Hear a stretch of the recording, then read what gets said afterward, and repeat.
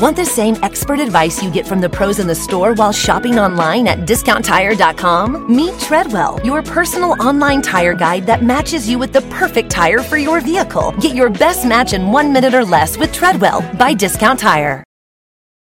In a fast-paced world, every day brings new challenges and new opportunities. At Strayer University, we know a thing or two about getting and staying ahead of change. For over 130 years, we've been providing students like you with innovative tools and customized support, so you can find your way forward and always keep striving. Visit strayer.edu to learn more. Strayer University is certified to operate in Virginia by Chev and has many campuses, including at 2121 15th Street North in Arlington, Virginia.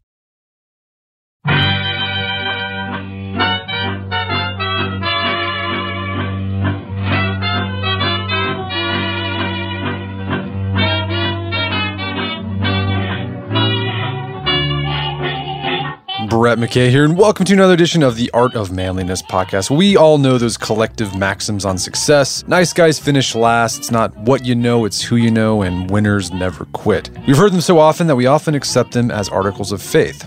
But are they really true? My guest today says yes and no. His name is Eric Barker, and he's the author of one of the few blogs I regularly read, Barking Up the Wrong Tree. There he takes a look at what actual research says about these tried and true maxims of success and provides a nuanced, often counterintuitive look at them. He's recently taken some of his best writing from 8 years of the blog, expanded on it, and turned it into a book by the same name. And today on the show, Eric and I discuss why most of the ideas we have about success are wrong and what we can do to be better advice sleuths. Eric shares, for example, research that shows why high school valedictorians are less likely to become millionaires or influential leaders, and what that teaches us about the importance of knowing ourselves. He then breaks down the idea that nice guys always finish last and how it's both true and false at the same time. He then discusses why grit can be overrated sometimes and why winners always quit. And we end our conversation discussing why being a glad-handing extrovert can both garner success and sow the seeds of failure, and how the idea of work-life balance is making people more miserable than ever and what you can do about it. Lots of fascinating tidbits in this show that you can implement right away to improve your life, and there's plenty of great cocktail party fodder in this show as well. After the show's over, make sure you check out the show notes at awim.is/Barker, where you find links to resources where you can delve deeper into this topic.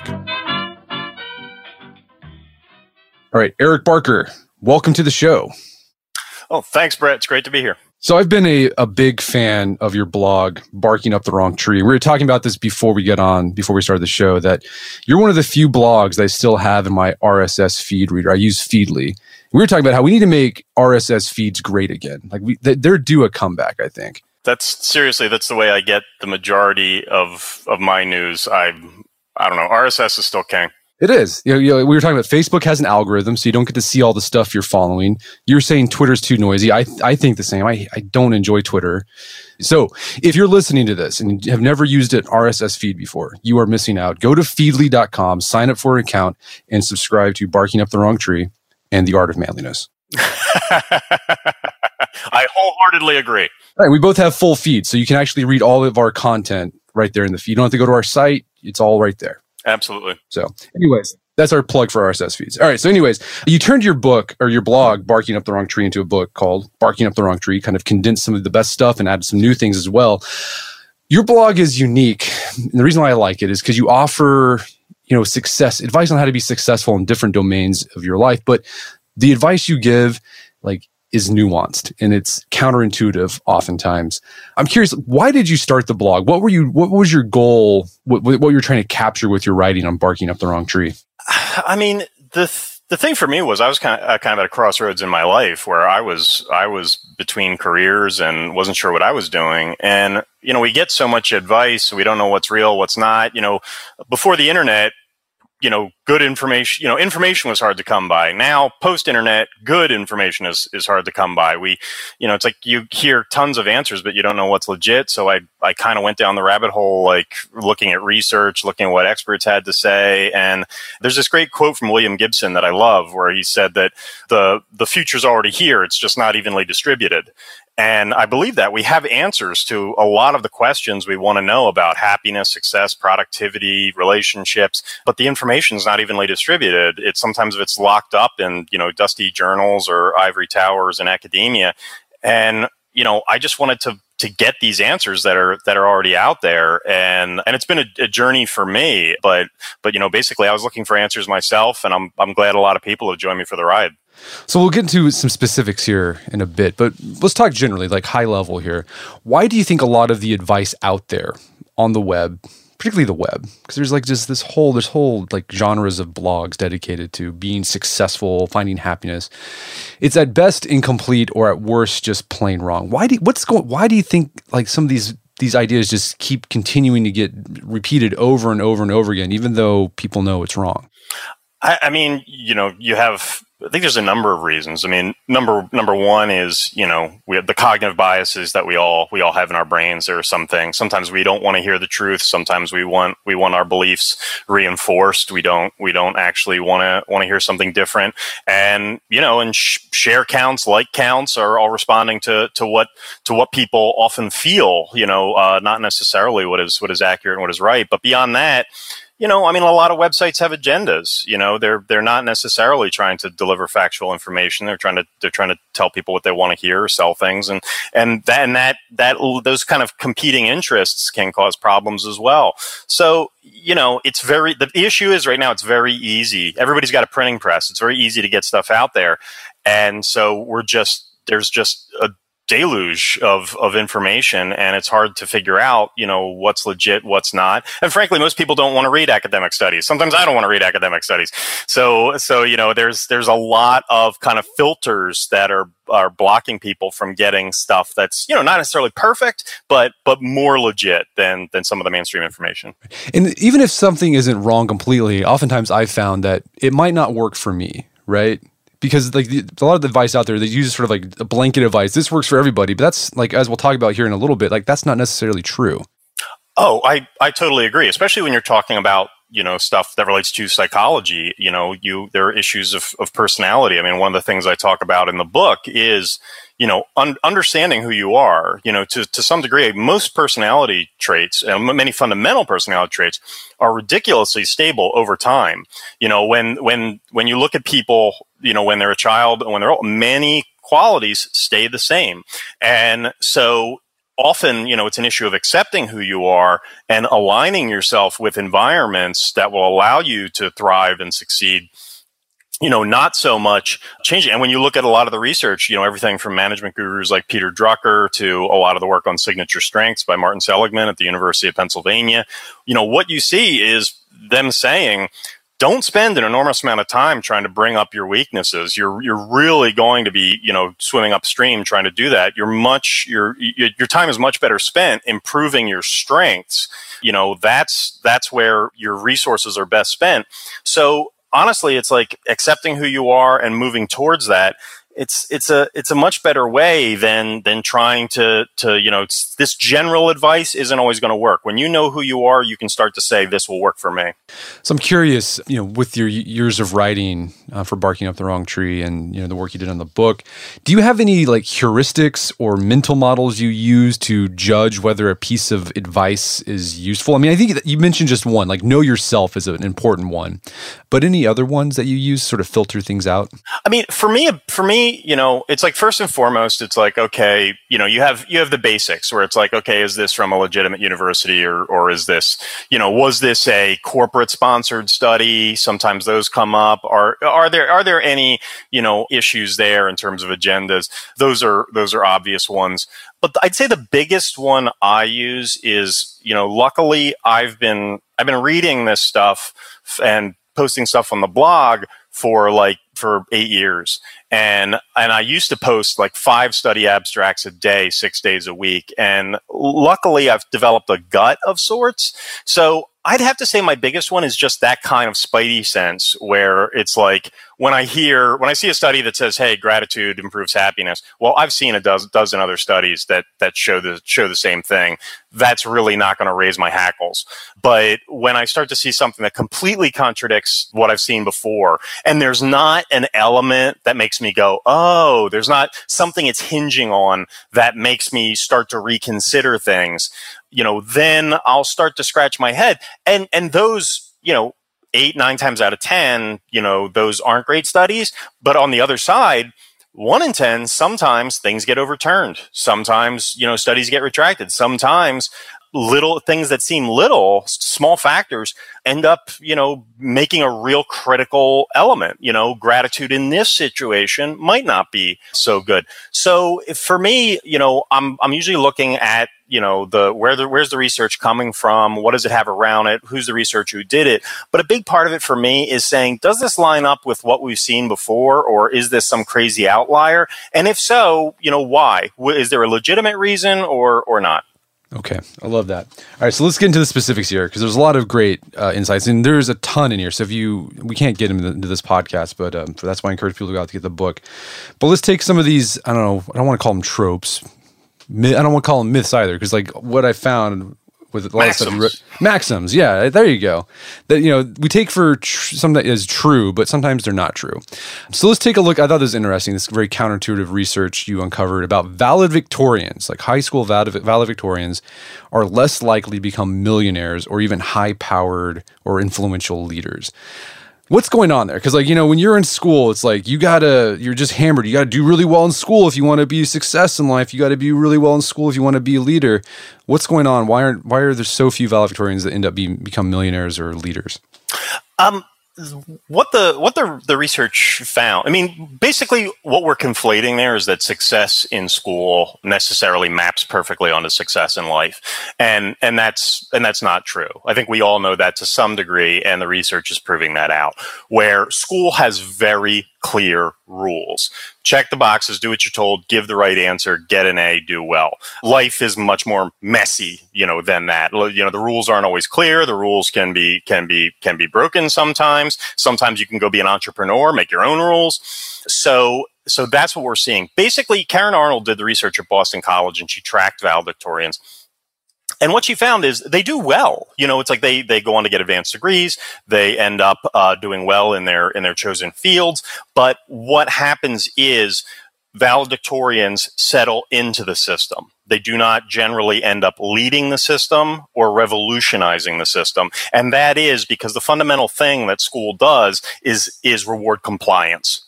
It is not rewarding necessarily.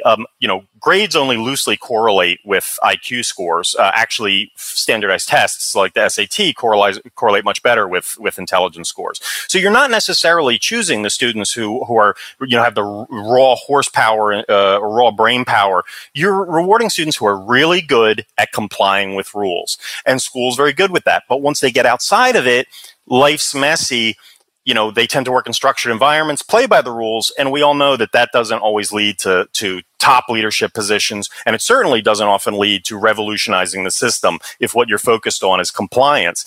The other issue that's really critical here is the issue of mastery, and that is that in school, you need to be a generalist. You have to get A's in history, you have to get A's in English, you have to get A's in math if you're going to get that 4.0 and do very well. Whereas the real world generally rewards mastery in one arena. If you go to work for, as an engineer at Google, yeah, your math skills and computer science skills better be top notch. But whether you're, really kicking ass in terms of English and history, they don't really care.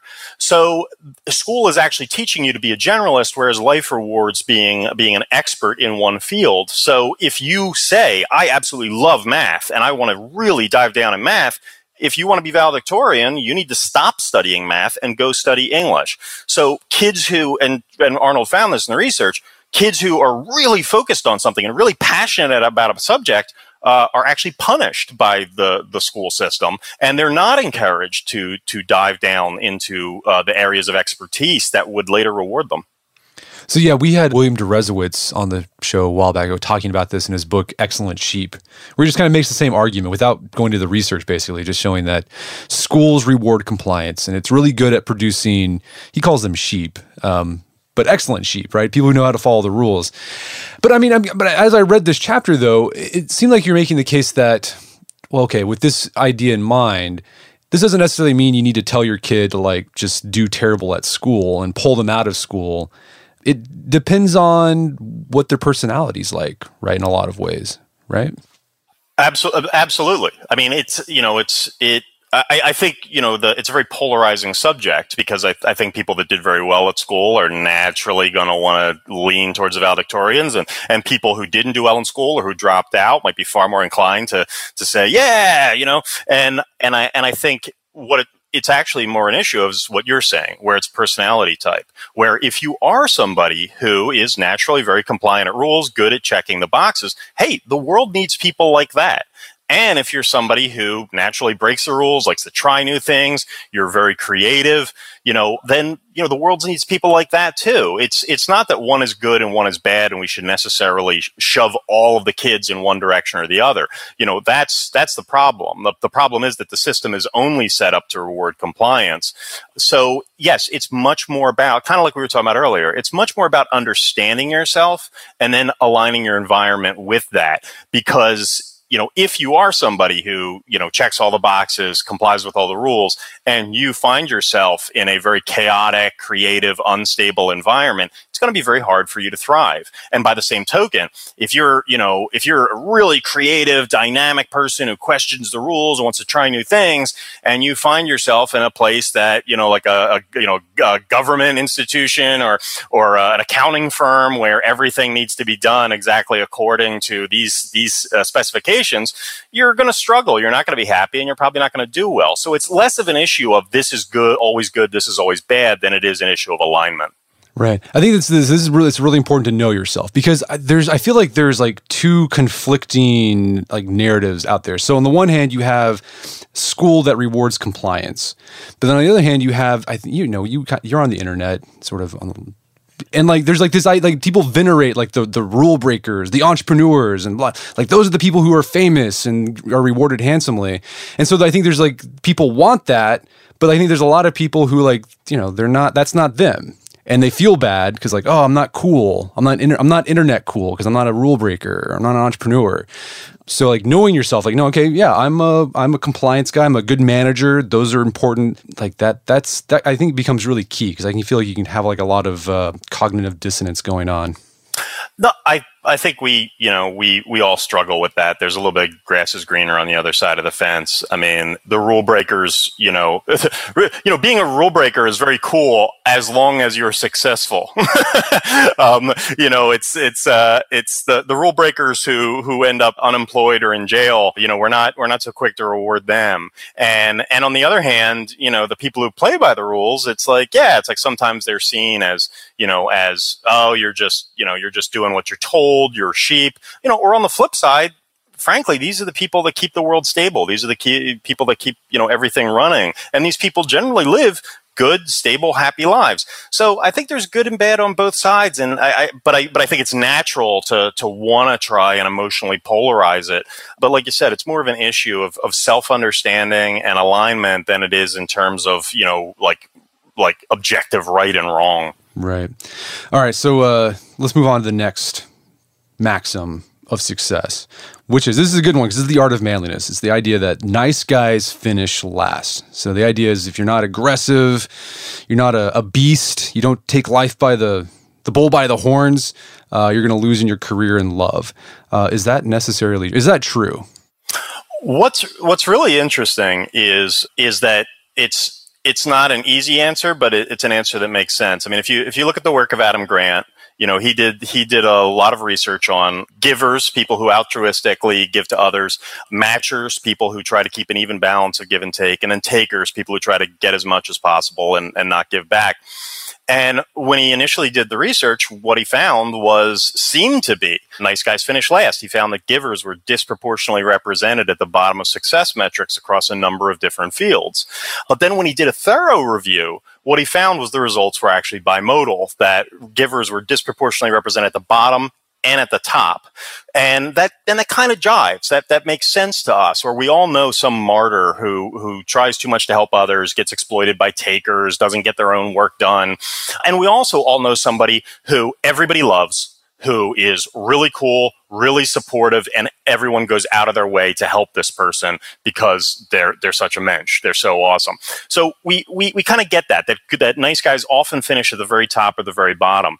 And Another factor that I think is really critical here is short-term, long-term. And that is across a number of personality characteristics and elements. In the shorter term, bad often wins. In the longer term, good often wins. When you see narcissists across the board generally score higher in job interviews. They score higher on first dates.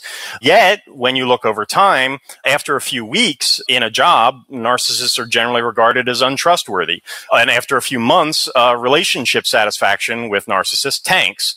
When Robert Axelrod set up a bunch of algorithms trying to figure out, what system would work best in the prisoner's dilemma. And what he found is that the bad guys took the high ground very quickly.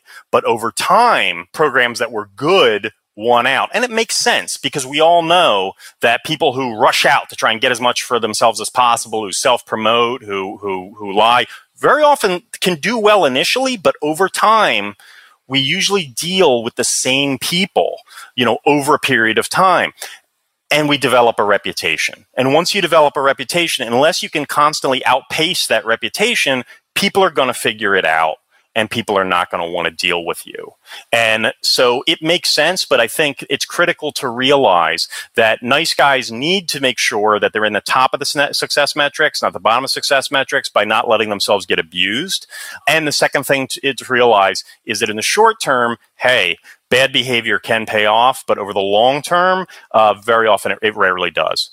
So, I mean, are you recommending here, like in the beginning, like say if you're trying to do a career move, I don't know, trying to go up the corporate hierarchy, kind of be more assertive, or should you just be play nice the entire time because in the end it'll help you in the long term? Oh, no. I'm not recommending that people do negative in the beginning and then later play good. What I'm saying is that people who are intent on, narcissists, people who are much more selfish and self-focused early on will do well and then will do poorly later. The thing is that what we can learn from the takers, what we can learn from the negative is that they're generally much more assertive about knowing what they want. And they're also very good at self-promoting. And those are two things that don't necessarily have to be bad. Being assertive, again, not deceptive, not lying, not cheating, not stealing, but being assertive about what you want is a good quality. And letting your boss and people around you, not to the point of being a braggart, but letting people know the good work you're doing is important to getting ahead. Now, the lying, cheating, and stealing, not so much. But we need to make sure we're doing those things. Those are things we can take away from the negative side. But overall, what you see is people are often, I think it was David DeSteno at Northeastern University who does some research into human character. What he found is that very often upon meeting people, we're looking at two qualities. We're looking at two issues. Number one, can this person be trusted? And number two, how long am I going to be dealing with this person? And, if there are more steps built into the contract, you're probably going to behave better because the other side is going to have a chance to retaliate. If you're introduced to someone by a friend, you're probably more likely, to treat that person better because it can come back to haunt you as opposed to somebody you meet randomly on the street. So that duration, that length of time that you're going to be dealing with someone encourages good behavior. When you think about, royal families in the Middle Ages marrying off their kids to one another to basically say, hey, we have family in common now. We're not going to go to war. Things are going to be more stable. It's that kind of thing. They call it lengthening the shadow of the future. That tends to promote good behavior because there's not as much of an incentive to grab the money and run. Awesome. All right. So bottom line, be a nice guy, but don't be a doormat, and you're playing the long game. And don't be afraid to be a little assertive, be assertive and promote yourself. Those are some great tips. Another thing that is really critical, Robert Axelrod's research found this and Adam Grant found this as well, is to very much think about the environments you're putting yourself in. When when Adam Grant looked at, environments, if you're a giver surrounded by takers, you're going to be in really bad shape. You're going to be exploited, and it's very likely that you might defensively become a taker yourself. When givers are surrounded by givers, the positive effects are exponential. And when givers at least are surrounded by a number of matchers, matchers' fundamental belief in justice and equality means that matchers often protect givers. So for those nice guys, absolutely everything you said. The other thing that's really critical is to just look at the environment you're putting yourself in. Are these good people? When I spoke to Bob Sutton, who's a professor at Stanford's Graduate School of Business, he said, whenever you walk into a company for a job interview, he said, look around at the people there, because you're going to become like them. They're not going to become like you. And that, we always think of peer pressure when it comes to teenagers and kids, but the truth is peer pressure affects all of us all the time, and we're usually not aware of it. So putting yourself in environments that, really aren't you is not only dangerous in terms of you being exploited, but it's dangerous in terms of your character over the long term. So if you're a giver, don't go to Moldova. And do not go to Moldova. That would not be a good idea. You can read the book to find out why. But Moldova, not a great place. Okay, so let's move on to another idea that's really hot right now. I feel like for the past few years is this idea of grit. We've had Angela Duckworth on the podcast to discuss her book and her research about grit. Let's talk about, is there really a benefit to grit, or is it kind of overrated? Or in some cases, or is it one of those things where in some instances you need to be gritty and in some instances grit is not helpful? I think definitely the latter. I think, you can't be gritty about everything. We only have 24 hours in a day. If you never gave up on anything, you simply put, you'd run out of hours in a day. If I never gave up on anything, I'd still be playing t-ball. We need to give up on some things. In fact, one of the things I talk about in the book is the issue of strategic quitting, where it's really thinking about how many things are you doing that aren't really providing value, aren't really providing good benefit. And by quitting those things, you're freeing up more time, energy, and resources for the things you need to be gritty on. It's that issue of realizing what's really important to you. What's that number one? Again, aligning with the work of Drucker and Seligman, where doubling down on your strengths, doubling down on what's important to you. There's only 24 hours in a day, period. The only way you get more hours is by quitting something else. Quitting something else frees up more time to double down on what's important. So grit is critical, but this idea of a universal never give up is, completely unrealistic. Actually, to Angela's credit, in one of her research studies, she said that, quitting things early on in life is really important, because you need to try stuff. You need to get out there and make little bets, as Peter Sims calls them, to try things, to figure out what to be gritty at, to figure out what your passion is, what you're interested in, what is worth, devoting those K. Anders Ericsson 10,000 hours to. So grit is absolutely a fantastic thing, but we treat it like it's the end all be all and should be applied to every situation. And that's fundamentally impossible. All right, so winners sometimes quit. Is what you're saying. Winners have to quit. Well, how do you decide that? How do you decide it's time to quit something? Because maybe you are passionate about being in a rock band, or maybe you're passionate about your art and you've been at it for years and years and nothing's going on. How do you decide, I got to hang up the proverbial cleats on this so I can go work on something else? It's a fantastic question, because once you raise the issue of quit and grit both being legitimate options, vital options, then it's how do I decide? And Gabrielle Ettingen did research at NYU, and she came up with this fantastic little acronym called WOOP, WOOP. And it's actually a quick little process people can go through to try and figure out, what is worth sticking to and what isn't. And basically what it stands for is wish, outcome, obstacle, plan.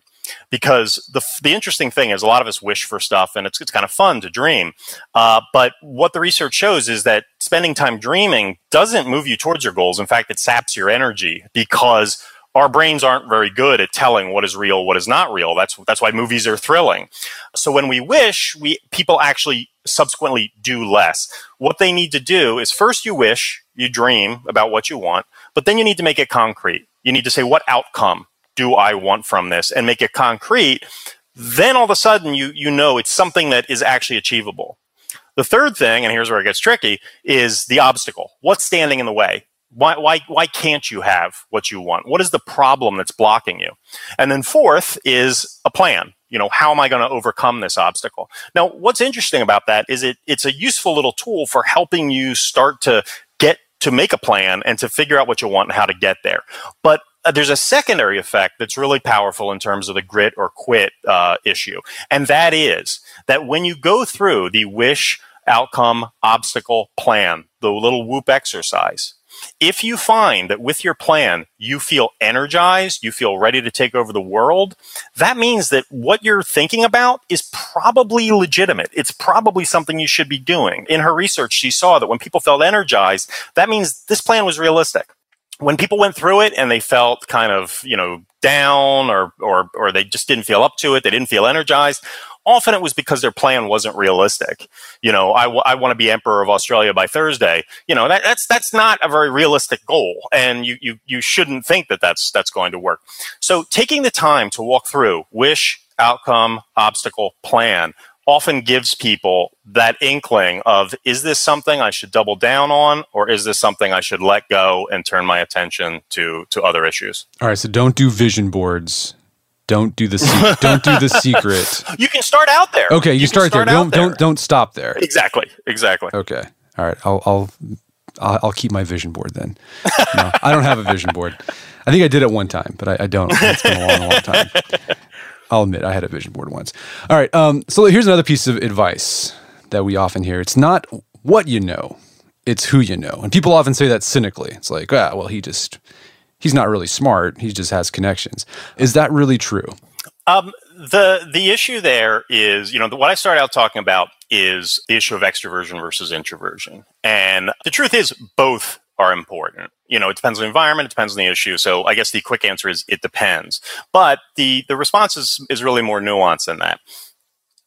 Extroverts, often do much better in terms of, success metrics. There are also a lot of downsides in terms of wasting time and in terms of how they spend their time.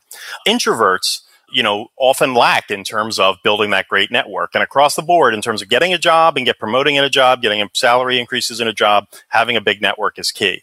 But introverts across the board are much more likely to become experts in their field. You can generally, on average, you can tell whether somebody's grades are good or are better or worse just by knowing introversion and extroversion. Introverts on average have higher grades. They're far more likely to get PhDs. They're far more likely to get Phi Beta Kappa keys.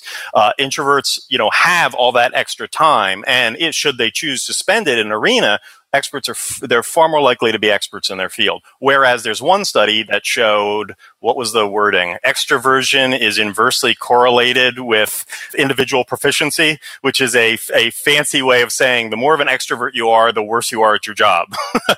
So, there's the issue of networks, which can really be powerful. Having a big network. I even looked at the research on drug dealers, and drug dealers who have bigger networks make more money and are far less likely to be incarcerated. Across the board, big networks are helpful.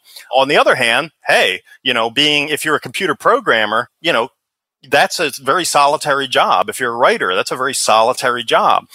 So your proficiency is going to be oftentimes more important than your network. So which job you pick can become, critical, which arena you're in. But the truth is, very often, most people are not at the extremes. Most people are not extreme extroverts or extreme introverts. They're ambiverts. They're somewhere in the middle. And what we need to decide to do, most individuals who fall into the middle of the bell curve in terms of introversion, extroversion, need to think about which side of themselves do they need to turn on. Is this a situation where I need to be more extroverted? I need to make an effort to socialize? Or is this a time where I need to, turn off notifications, shut the door, buckle down, and work hard as an individual contributor? So, it's really, networks are extremely powerful, and introverts need to spend some time there. But depending upon which career you're in, you need to strike that balance between developing a good network and becoming an expert in your field to the degree you can. Yeah, you mentioned the research that most high-level Olympic athletes are introverts, right? Like they just focus on their practice. I mean, absolutely. It's funny. I was surprised to see that. But when you think about it, even team athletes, how much time are they spending doing free throw after free throw? How many times are they spending more time sprinting on the track or time in the batting cage? Those individual skills that need to be developed, it requires, a lot of time just head down doing the work. And so, it was very surprising to me to see the percentage of top athletes that say that they are introverts. And I mean, so networking is important. If you're not naturally an extrovert, and so like networking seems sort of icky to you, what kind of research have you come across on how to network without making it seem gross? You know what I'm talking about? It's like, hey, it's pressing your flesh here, here's my card. Absolutely. And it's funny, there's actually research that supports that. Francesca Gino at Harvard did research showing that, yes, it's like most people see transactional networking as icky. And the people who don't see it as icky are often powerful people. They are the people who need it least. So the people who need it most find it the most repulsive, which is a sad irony. But there are a number of things people can do to build their network without feeling gross. Rather than going into it with a model of networking, which is kind of a formal clinical word to begin with, taking the perspective of friendship, of making friends. And the best first step that I've seen in the research in terms of networking, frankly, is reactivating dormant friendships. Is going on LinkedIn, going on Facebook, looking through the contacts on your smartphone. Who are people who are already your friends who you haven't been in touch with, you haven't talked to in 6 months or a year? That doesn't feel icky. You already know them. You already have a connection. It's not going to be difficult. All you have to do is reach out, say hi, and then, continue to follow up. Make that person more part of your life. That's a very simple way. The second step, I would say, is there's research by Brian Uzi and Sharon Dunlap on what's called super connectors. And what that is if you look at the contact list on your smartphone, you're going to find that a disproportionate number of your friends were introduced to you by a handful of people. Those are your super connectors. Those are the people who are big extroverts, or they're the hub of networks deliberately. You want to spend disproportionate amount of time reaching out and talking to those people because they are really, they're super connectors. They have big networks. And when you're looking for that next job, you're looking for that next opportunity, those are the people who are most going to be able to assist you. So there's a number of easy things you can do. And then past that, be a friend. Talk to people, try and find things you have in common. Don't immediately be asking people for things. Try and find ways to help others, be a giver in Adam Grant's terminology. It doesn't have to be an icky affair, if you handle it the right way. All right. Let's talk about work-life balance. So there's this, idea that, women are always talking about having it all, right? Like want a career and a good family life, but you should highlight research that, and the assumption is that men can have it all. Like they have a great career and a great family because there's a wife at home taking care of the family and allows them to have their career. But you highlight these stories of men who didn't have it all. Like they had fantastic careers, but their family life was just garbage. Can you talk about some of those examples of men who sacrificed family for, career excellence? Yeah, I mean, you see this across the board. Howard Gardner at Harvard did research on a number of top performers, and what he found was that they almost made like a Faustian bargain where they basically gave up everything in order to be at the top of their field. And that's the problem we face, is that if you want work-life balance, then the issue is balance. It's not extreme. And that means it's not extreme in terms of results. When you look at so much of the research by Dean Keith Simonton and Mihaly Csikszentmihalyi and other people who focus on top performers and expertise, what you see is more hours equals more results. There might be diminishing marginal returns, but overall, more effort, more hours equals more results. So at some point, you have to draw a line. And when you look at some of the people I detail in the book, Albert Einstein, Ted Williams, you see that these are people who sacrifice their relationships. And that's usually what suffers, is relationships, because relationships require consistent time and energy over time. You don't just have an annual, it's not like an annual doctor's visit. You need to spend time with your friends and family regularly for them to be a part of your life.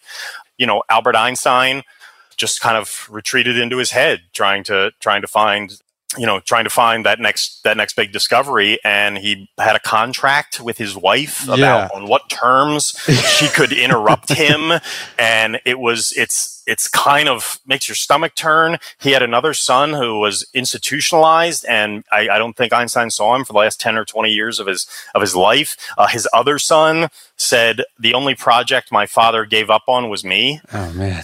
He basically just sacrifice. We think of Einstein as this guy who did some amazing things, and he most certainly did. But it was a Faustian bargain. And Ted Williams, he just played. It's like the joke I make in the book is that he didn't play baseball because he wasn't playing. He was taking it very seriously, and it's all he did. And he was great at it. But the problem is, if you want a well-rounded life, you have to draw a line. You have to say at some point, this is good enough. You have to settle at some point, and that's up to you. And if you're a very driven, very achievement focused person, it can be very hard to draw that line and step back from the table. So, I guess there's a lot of insights or advice we can take from this. If you are achievement oriented, you might consider foregoing family, or if before you get into family, make sure your wife or significant other knows what they're getting into, right? Before they jump in with you. Ted, one of Ted Williams' wives, he had 3, threatened to write a biography that was titled "My Turn at Bat Was No Ball." When they divorced, before the judge finalized the decision, he turned to the wife and he said, "Is there any way you two can work this out?" And his wife Dolores said, "Are you kidding?" He was just that extreme a person, and that extremity, helped him it helped Ted Williams in terms of getting ahead.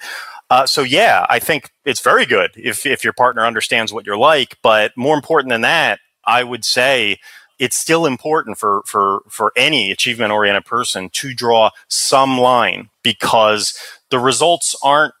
This doesn't lead to happiness. It leads to achievement. It certainly leads to achievement, but it may not even lead to being number one. There may be somebody bigger, stronger, faster than you are, and it doesn't lead to a well-rounded life. It doesn't lead to happiness, and it's a danger. So everyone needs to have a personal definition of success. Everyone needs to have a line where they say, "This is good enough for me," and that can be an extreme line. That can still mean working 16-hour days, perhaps.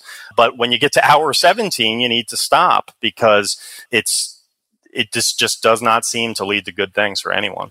Yeah. And I think you talk about research about this idea of work-life balance has actually made today's 20 and 30-somethings more miserable than, say, our parents or grandparents when they were our age, right? Yeah.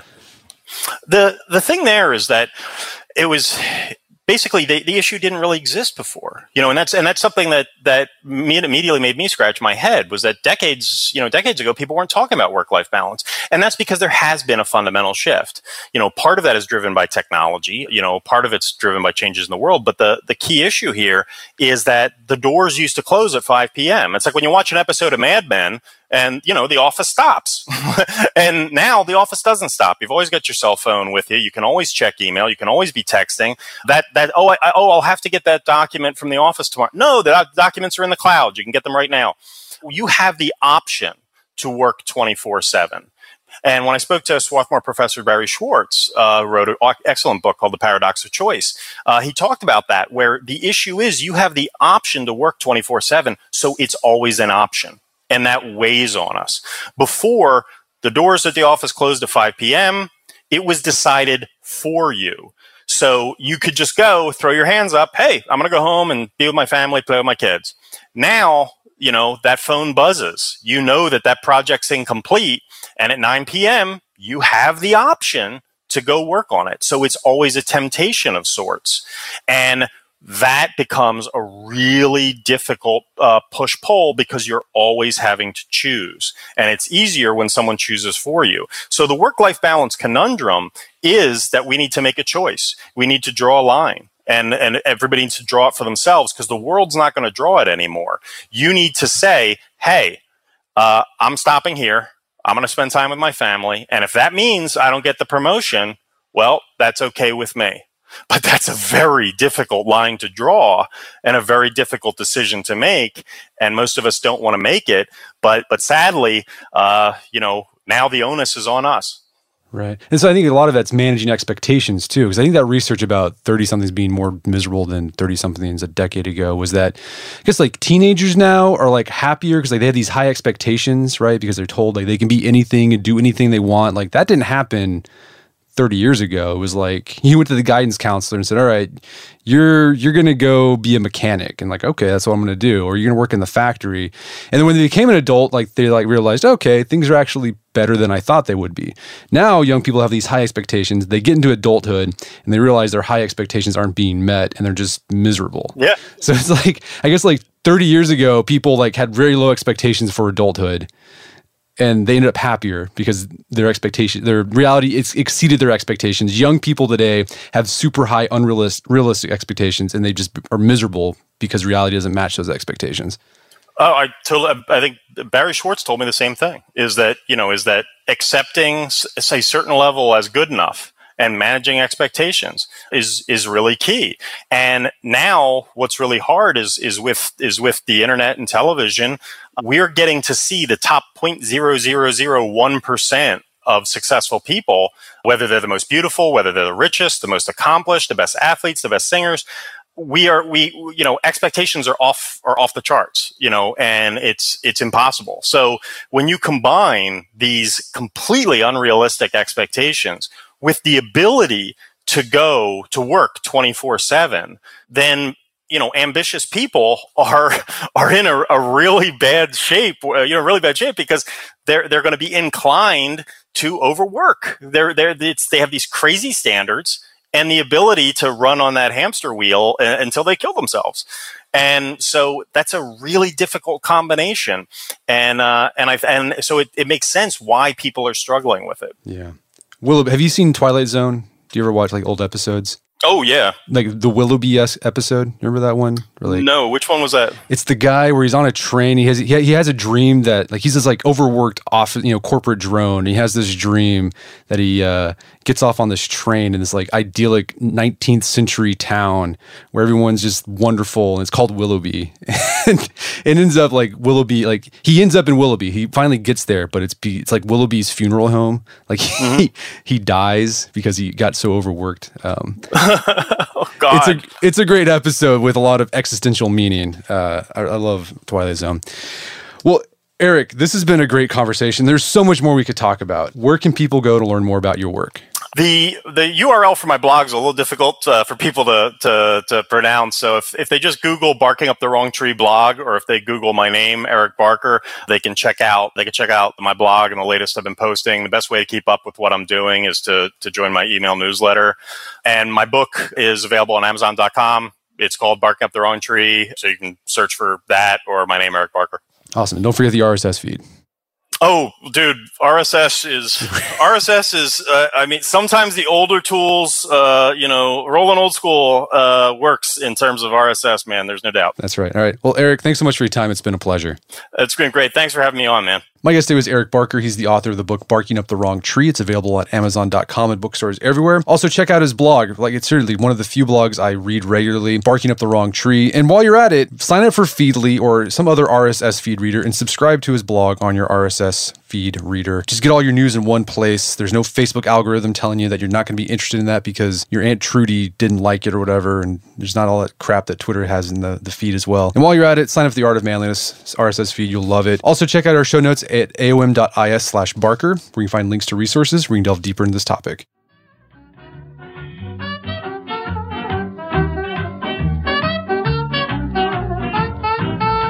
Well, that wraps up another edition of the Art of Manliness podcast. For more manly tips and advice, make sure to check out the Art of Manliness website at artofmanliness.com. If you enjoy this show, have gotten something out of it over the years, I'd appreciate it if you give a review on iTunes or Stitcher. Thank you all who have taken the time to give a review. There's been some great ones in there, also some great constructive feedback. We take that into account to help improve the show. As always, thank you for your continued support. Until next time, this is Brett McKay telling you to stay manly.